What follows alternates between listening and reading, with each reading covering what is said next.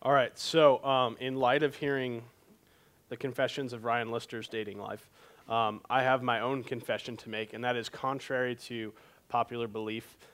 During the college years, I was not a ladies' man.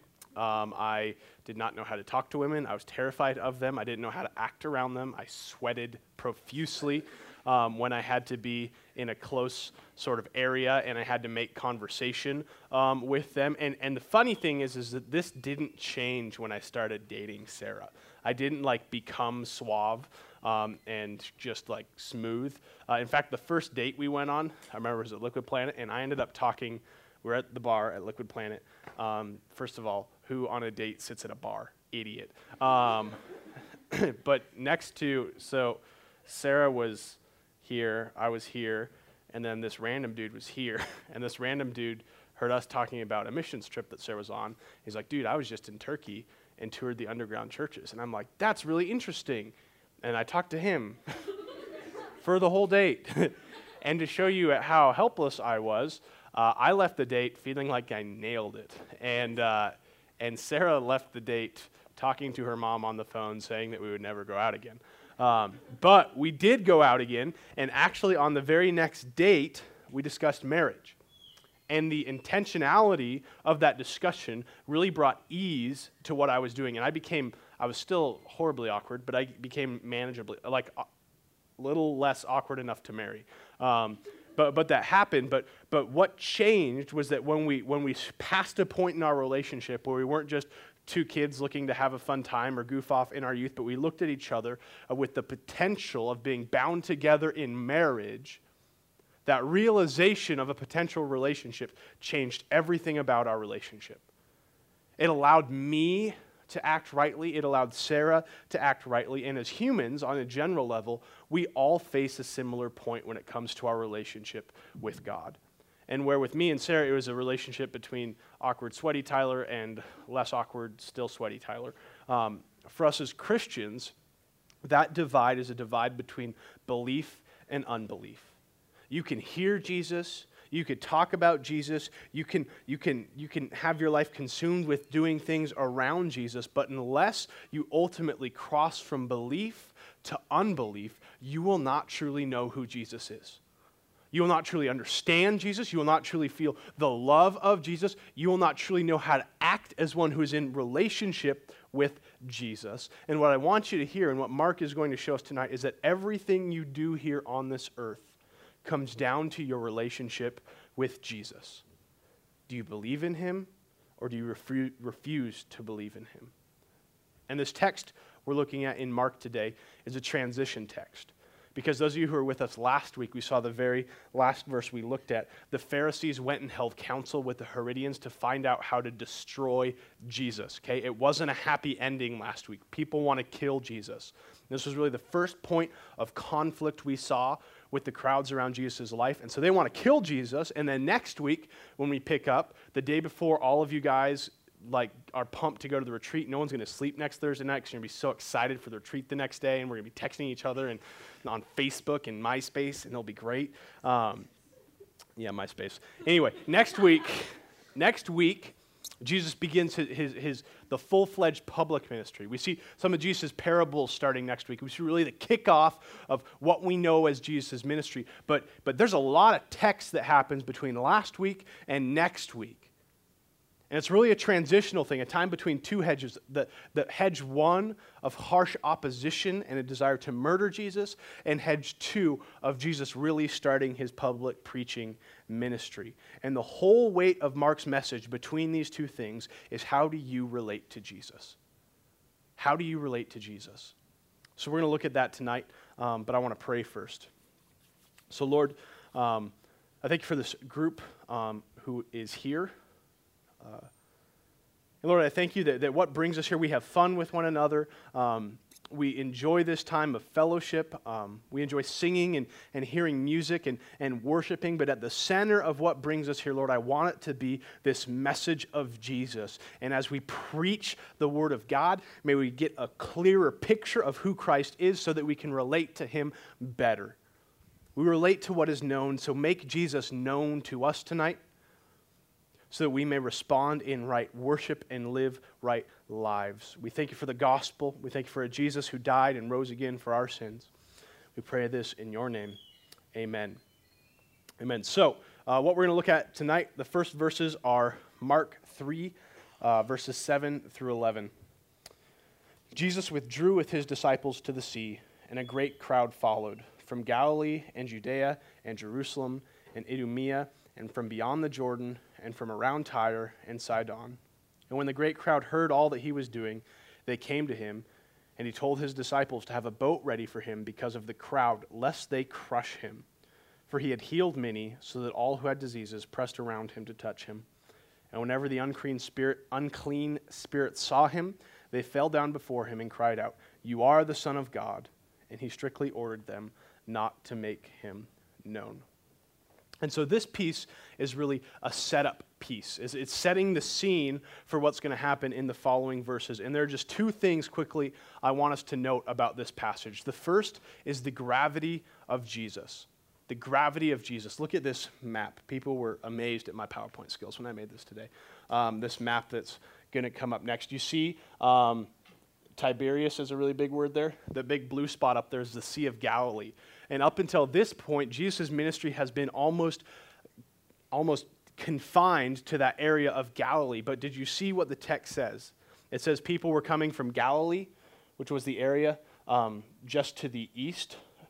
So you could, or to the west. You could progress the slide there, Chris.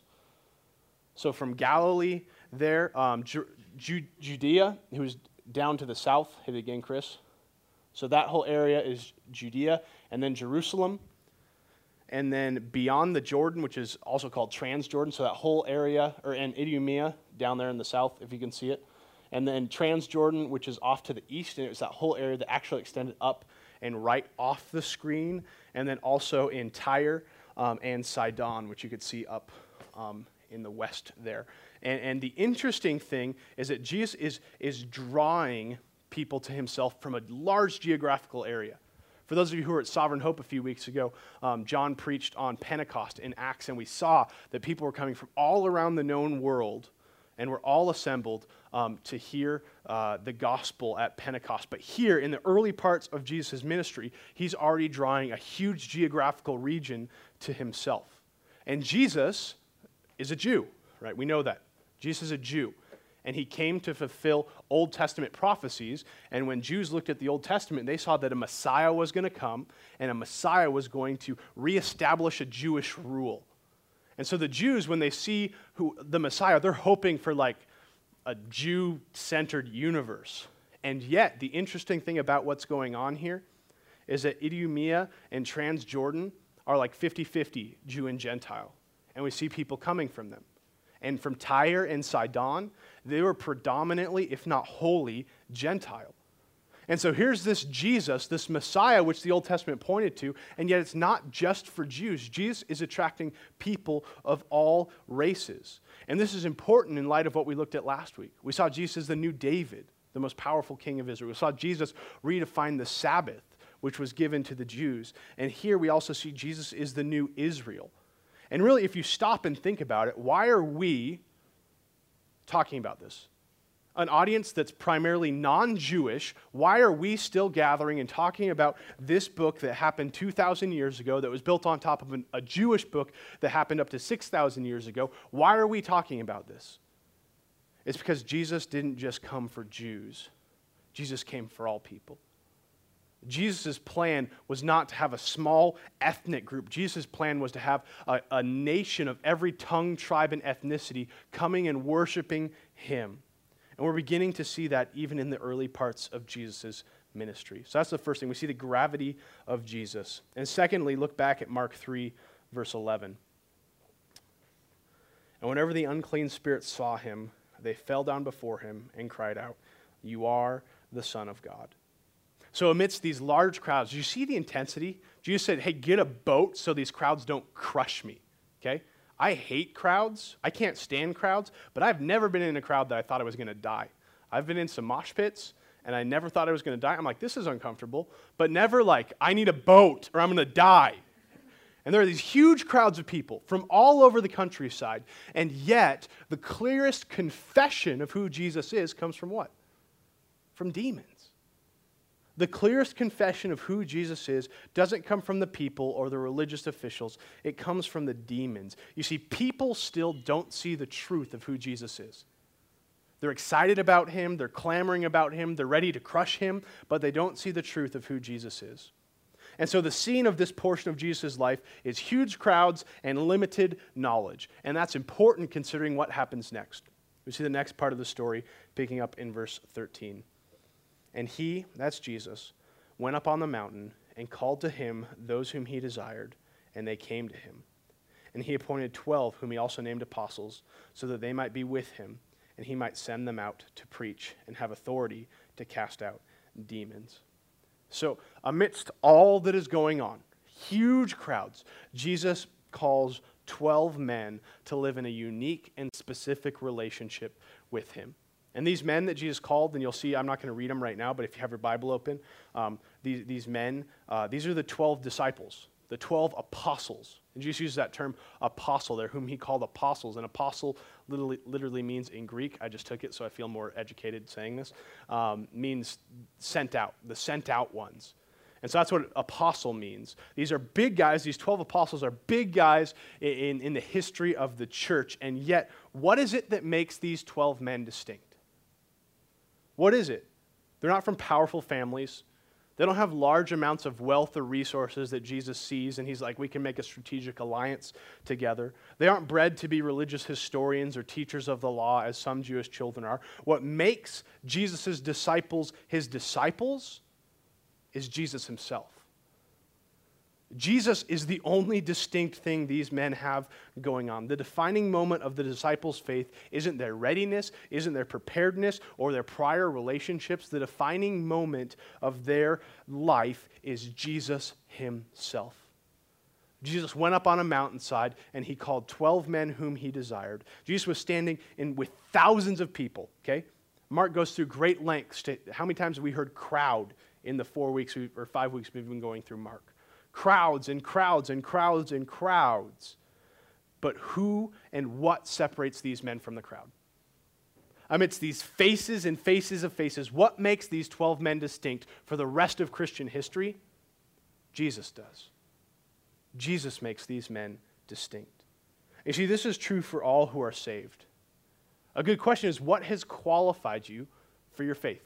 If you're a Christian, if you see that Jesus died for your sins, what qualifies you for that faith? What qualifies you to be in relationship with God? You may have heard the old phrase, and I don't know if it's in a country song or something, or my grandpa used to always say it because he was ornery. He'd say, heaven won't have me and hell won't keep me. Kind of that idea that's this folk thing where it's like, we're just bad people and no one wants us. And oftentimes, where we won't verbally say that, we have this idea that we're too messed up, we're too sinful, we're too broken to be used by Jesus. But it was never about your performance. It's about Jesus' performance.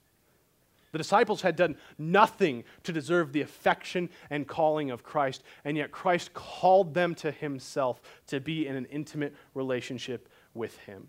Jesus qualifies you to be Christian. Jesus is the weight of your salvation. And you see, Catholics, I feel like, have almost ruined, here I'm picking on the Catholics, which they need it sometimes. Catholics have almost ruined the word saint. Because in order to be a saint in the Catholic Church, you have to be the holiest of the holy, the purest of the pure, the most popular of the popular people who did awesomely good things. And so they saint people. There's a ceremony for becoming a saint and regulations for sainthood. But look at what Jesus does for us. Colossians chapter 1, verses 11 through 12. May you be strengthened with all power according to his glorious might for all endurance and patience with joy, giving thanks to the Father who has qualified you to share in the inheritance of the saints in light. So in Colossians, Paul is saying, give thanks to God because through Jesus, and we actually see that in verse 13 if we're looking at Colossians, through Jesus, God has done this. Through Jesus, you are qualified to share in the inheritance of the saints in life. What separates you from the great men of faith? Nothing does, really. Jesus has called you. Jesus has qualified you for your faith. For those who Christ has brought to himself, we're all saints. We're all saints. But in light of that, I don't want to lose the importance of these 12 men. Because for the rest of Jesus' ministry, these 12 men play a really specific and integral part. And in the early church, those of you who are with us at Sovereign Hope going through Acts, we saw that the 12 apostles, when Judas hung himself after betraying Jesus, they replaced him because there is something unique about those 12 men historically. Jesus appointed 12 for a reason.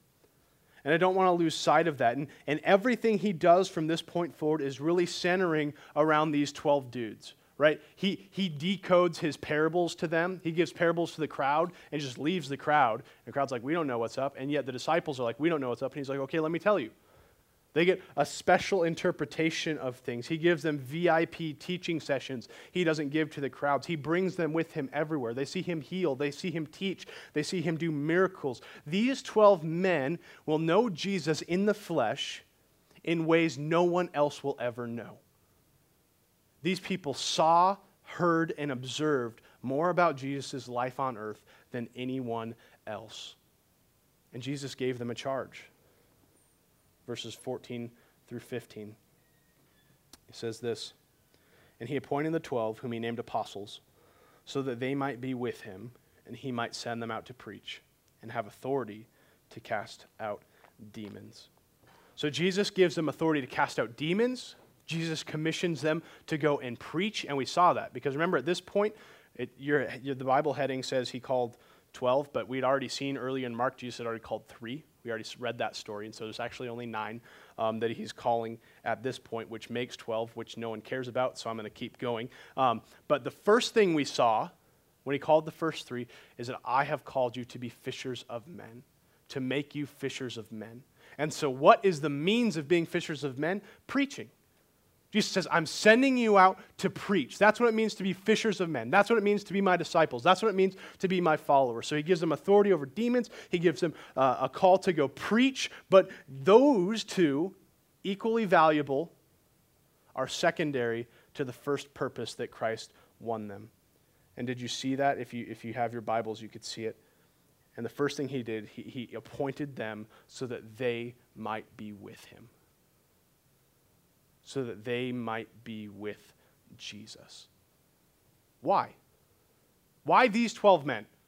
All right, we should be asking 2 why questions here. Why them and why now? Why them and why now? Why them? Why did Jesus need these men? Thousands of people. Jesus chose 12. Like if you're going to choose compadres, why not choose thousands?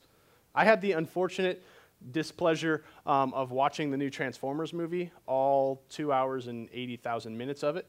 And in it, Optimus Prime is sending out his little distress beacon that he always sends out. And he's calling Autobots to him for the purpose of using those Autobots to help him in his cause. Optimus Prime can't do it on his own, so he needs his robot buddies who always have lesser cool cars than the bad guys. But Optimus Prime needed the Autobots because he needed their help. Is that why Jesus chose these 12 guys? Did Jesus need their help? Was Jesus without these 12 men, would Jesus have been unable to do what he desired to do? And so, looking at these crowds, he's like, yeah, I could get at least 12 people who know what they're doing. They could come and help me. No. Jesus didn't need men, but Jesus chose men. And see, the thing about Christ is that he chose men not because he needed the men, but because the men needed Jesus. You see, Jesus didn't appoint the 12 so that the 12 would serve Jesus. Jesus appointed the 12 so that he could serve the 12. Later on in Mark, we see the Son of Man did not come to be served, but to serve. Jesus appointed men because we need Jesus. Humanity needs Jesus to enter into relationship with them.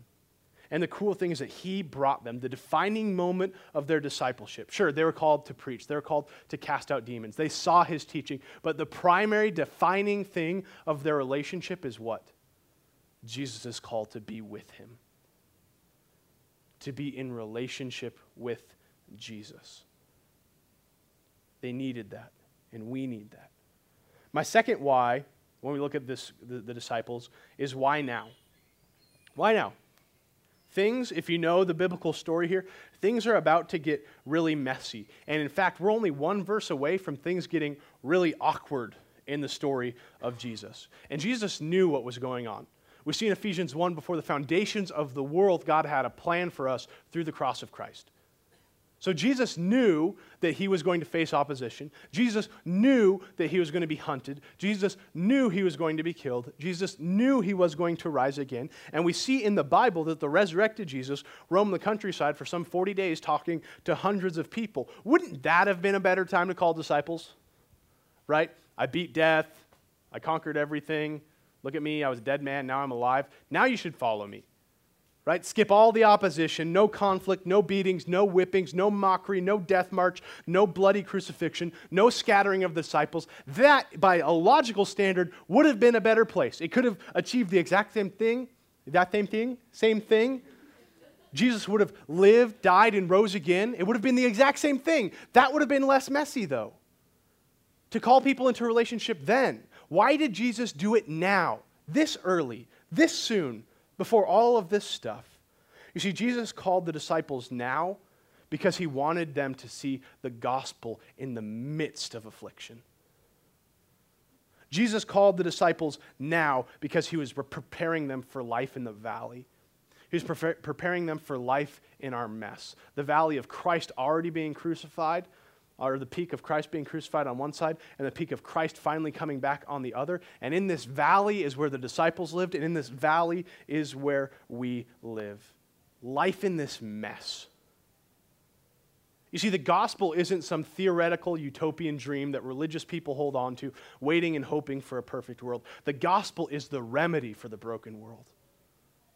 The gospel is the light and the healing amidst this mess, amidst this brokenness. The gospel isn't called to be separate from it, but the gospel is called to be distinct inside of it. And we see this mess happen almost right away.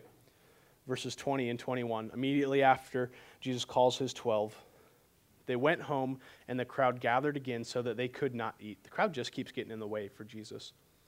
And when his family heard it, they went out to seize him, for they were saying, he is out of his mind. So immediately we see conflict. The crowds are there. They won't let Jesus eat. His family's there, and he's like, hey, maybe my family will feed me. And his family's like, nope, you're crazy, Jesus. Come with us. We're going to the loony bin. They're trying to take Jesus away from where he is. There's opposition starting right now from his family and, in a sense, from the crowds, and it's just the start of it. Because look at what happens next, verse 22. And the scribes who came down from Jerusalem were saying, he is possessed by Beelzebul, and by the prince of demons he casts out demons. And so can you imagine, okay, you're one of these 12, right? You're up on a mountain, Jesus calls you, and with, hey, be with me, preach, cast out demons. You're like, this is pretty good. And then you walk down, and his family's like, dude, this guy's crazy, don't follow him. Right? This guy's a lunatic, he's mad, we're taking him home. You're like, okay, that's weird. Maybe just weird relatives. But then, like, Jesus is a religious figure, and you see, like, this body of religious people coming up, and they're like, hey, by the way, that's Satan. That's what they just said. So Jesus' family, on one hand, thinks he's crazy, and the religious officials, who should know Jesus best, say he's crazy, and they say he's possessed by Beelzebul. This is Satan. Do you see the irony of these two camps here? Here we have the demons and 12 random dudes having the clearest picture of Jesus. And yet, Jesus' family and the religious authorities who studied the Old Testament, which was supposedly prophesying the Messiah, the two people groups we would expect to know Jesus clearly and personally, they don't get it. The insiders don't see who Jesus is, but the outsiders do. Those who would naturally know Jesus are the ones who are missing the point and missing it badly.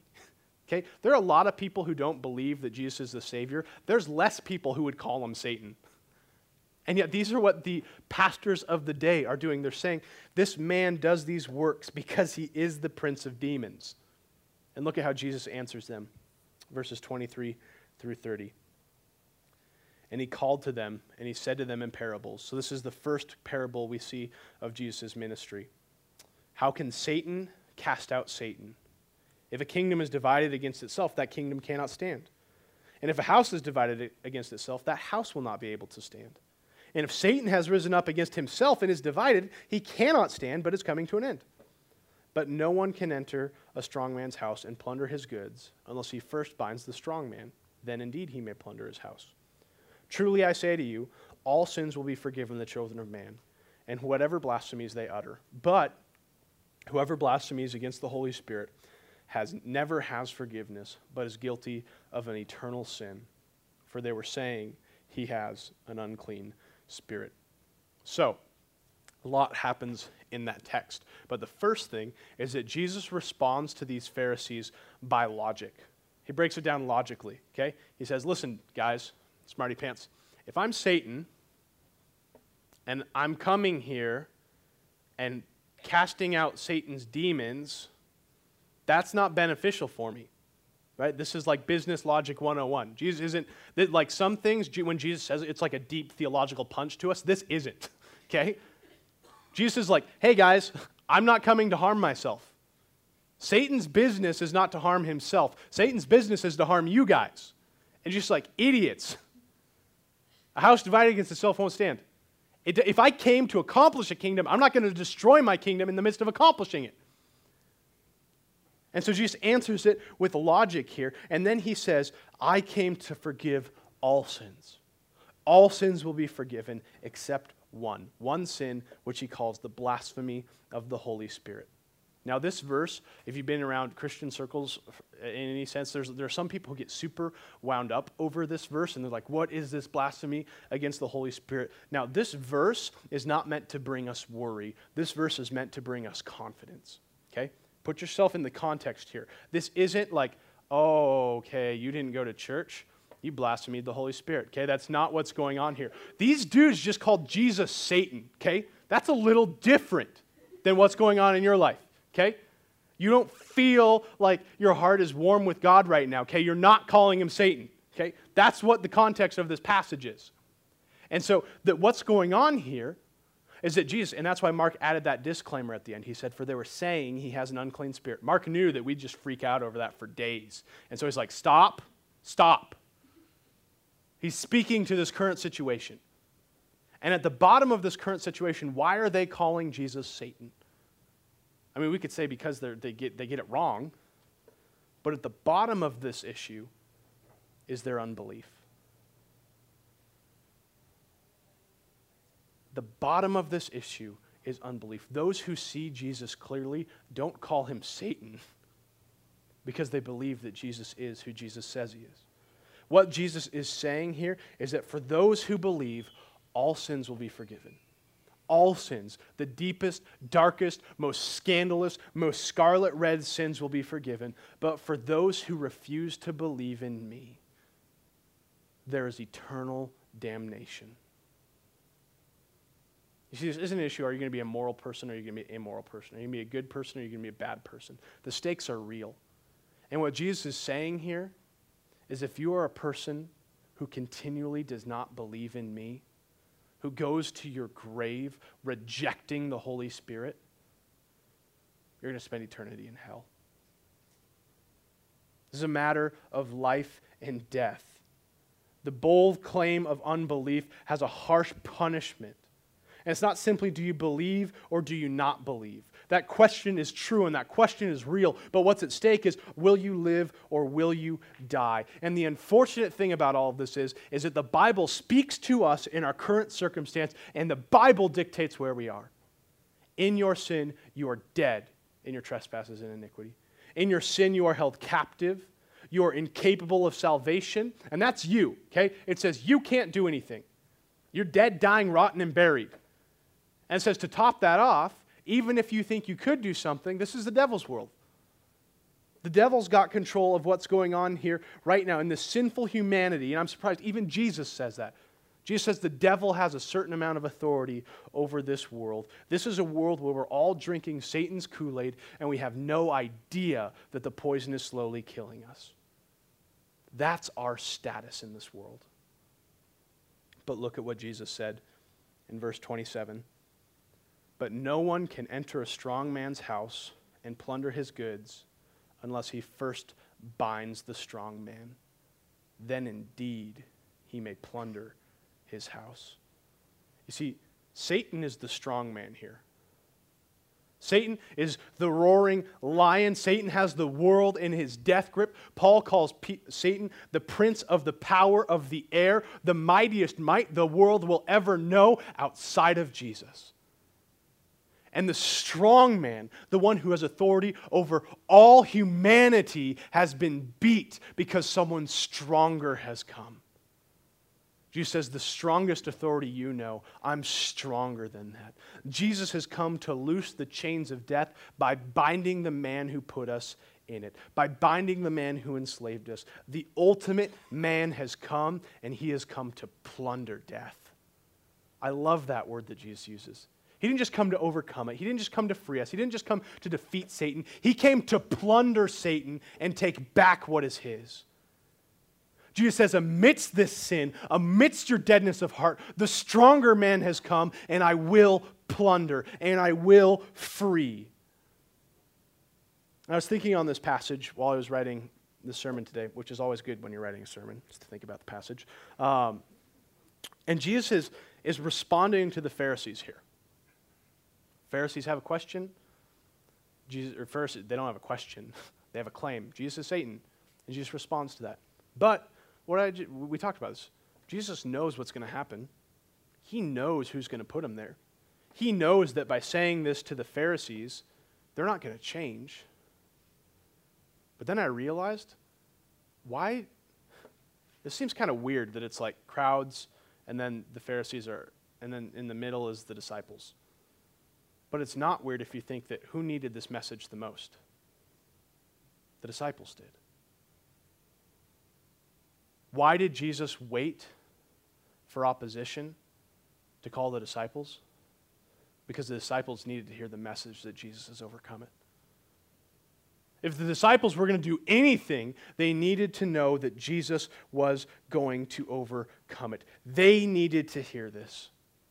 Look at what happens immediately afterwards, verses 31 through 35. And his mother and his brothers come. So they still think he's crazy. They're following him around. And standing outside, they sent to him and called him. And the crowd was sitting around him. And they said, your mother and brothers are outside seeking you. And he answered them, who are my mother and my brothers? And looking about at those who sat around him, he said, here are my mothers and brothers. For whoever does the will of God, he is my brother and sister and mother. You see, we see opposition from the scribes who oppose Jesus with wrong academic views. We see opposition from his family who oppose him, thinking that because they have a relationship with him, they can dictate who Jesus is and what he does. And we see this opposition growing, and yet Jesus defines the priority of relationship with him through what? Believing and doing. The scribes knew him thoroughly. They knew the Old Testament. They knew what was coming and they missed it. The family related with him. They grew with him. They ate together and they didn't see it. What matters most in your life is not your knowledge of Jesus. It's not your proximity to the gospel, your church attendance, or moral codes. What matters most in your life is, are you willing to believe and follow Jesus? And if you are, you're a disciple. And if you are, you're on the side of the stronger man. You see, faith is the ultimate relationship. And Jesus frames faith here as knowing and doing. John is one of the disciples we just saw named.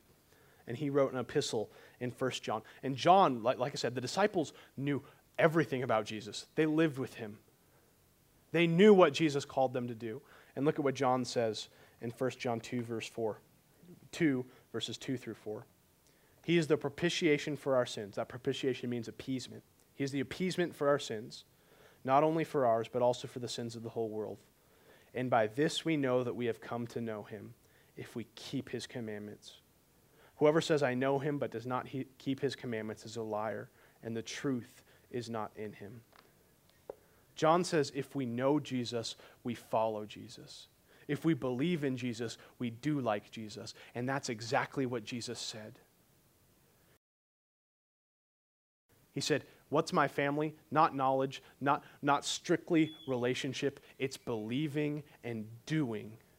It's knowing and following. Now remember what Jesus called the disciples to do? To be with him, to preach in his name, and to cast out demons. Jesus knew, okay, we've established that. Jesus knows things. He knew that the majority of these 12 men he just called were going to die doing the very thing he just told them to do. They'd be nailed to crosses upside down, thrown off buildings, dipped in vats of boiling oil, isolated on islands, bitten by swords, shipwrecked, persecuted, mocked, murdered, and scorned. So what is it that motivated these 12 men amidst all of this conflict? Why did they do this? Why did they stick with it? Why didn't they fizzle out? Why did they do what Jesus called them to do? Because Jesus, the one who bounds Satan and brings us into relationship with God, is stronger than any evil this world will ever know. And it's better to know him and do rightly than to be without him and spend eternity in hell. See, the disciples wouldn't have been able to do what they were called to do if they didn't have the right relationship with Jesus. The disciples wouldn't have had the power to do what they were called to do if they didn't see Jesus as the source of their power, if they didn't see the reality of the strong man who had come to beat the devil. So what does this mean for us? 2 questions. Do you believe, and are you doing believer things? Do you believe, and are you doing believer things? For the first question, believe because Jesus has bought your belief. Believe because Jesus is the stronger man that came to the only other authority you knew and bound him, broke him, and dismantled him to free you from slavery. Look at what Paul says in Romans 6, 7 through 10. For one who has died has been set free from sin. Now, if we had died with Christ, we believe that we will also live with Christ. We know that Christ, being raised from the dead, will never die again. Death no longer has dominion over him. For the death he dies to sin once for all, but the life he lives to God. Christ has qualified you. Christ has enabled you. Christ has defeated sin in your heart. Believe in Christ. And by believing in Christ, be amazed at your belief, because everything we just talked about went into that. It's not you stumbling upon a great inner light. It's not you realizing you want to be a good person. Why do you believe? Because Jesus died for your belief. That's the weight of our salvation. Jesus died for our belief. And then we live a new life for Jesus. And for those who are living, do you see the reality we face? See, Jesus didn't call his disciples to live one day, and we see that in the new heavens and new earth. John talked about that in Acts. There will one day be 12 thrones for the 12 apostles in heaven in a perfect creation. That's the end, but that's not the immediate. We live in a life between this side of the cross and this side of death. We live in the midst of belief and unbelief, and in the middle of that, there's mess. There's pain, there's suffering, there's opposition, there's brokenheartedness. And do you realize that the message of your salvation is indeed the message of your salvation, but it's also folly to those who aren't saved? It's also foolishness. It's also a stumbling block, a stone of offense. And yet in this mess, not in the safe confines of the church only, in this mess, in this broken world, we're called to preach Christ, witness Christ, care for others, reach the lost, worship God to the glory of Jesus forever. That's what it means to be a disciple of Jesus. That's what it means to know Jesus. Are you doing that? What is our confidence in this as we face affliction? What is it that drives us to see what Jesus told us to do and to see that only by doing do we really show we belong, know, and have relationship? Jesus drives us because the gospel was birthed in affliction. Through the suffering of Christ, we are saved. And our hope is that in our current suffering, we belong to a God who owns us wholly through Jesus Christ. And so my question is, are you with him? Are you with him? Are you just focusing on am I preaching, or am I sharing the gospel, or am I reading my Bible, or am I going to church, but you're not with Jesus? Because if you're not with Jesus, if you don't know Jesus, if you don't treasure Jesus, none of those matters, because it won't stand up when things get hard. It won't last. But for those who are with Jesus, things are hard, but things are worth it. because we know Jesus has bought our freedom and enabled our ability to live in the face of opposition. Stop thinking like Pharisees and thinking that knowledge is the only sign of faith. Stop living like Jesus' family and thinking that proximity and casual relationships lets you dictate how you treat Jesus, lets you gain access into his salvation, and start living like a disciple and doing disciple-like things because we belong to the Father who holds the world and holds our life in his loving plan and has commissioned us through the power of Christ to be qualified with the saints to labor, love, and preach the message of Jesus Christ. So let's do it. Let's pray. Lord, we come before you. We can't grasp the reality and the weight of our salvation through Christ. We can't. And Lord, when Jesus talks about the strong man, we have no idea how strong his grip was on us. We have no idea what that death was like because we were blind to it. And Lord, I pray you make us aware of our great salvation in Jesus, the one who came and bound the strong man and plundered this world to bring those into salvation, to buy our belief, to call us to be with him, to then go and to preach. Lord, make us preachers, make us disciples, but more importantly, Lord, make us believers in you. Lord, you've bought us with a great price. You've commissioned us with a great cause, and you've promised us a great victory because you've already defeated Satan. Give us clarity as we live in this mess between the hedges of the gospel. We pray this in your name. Amen.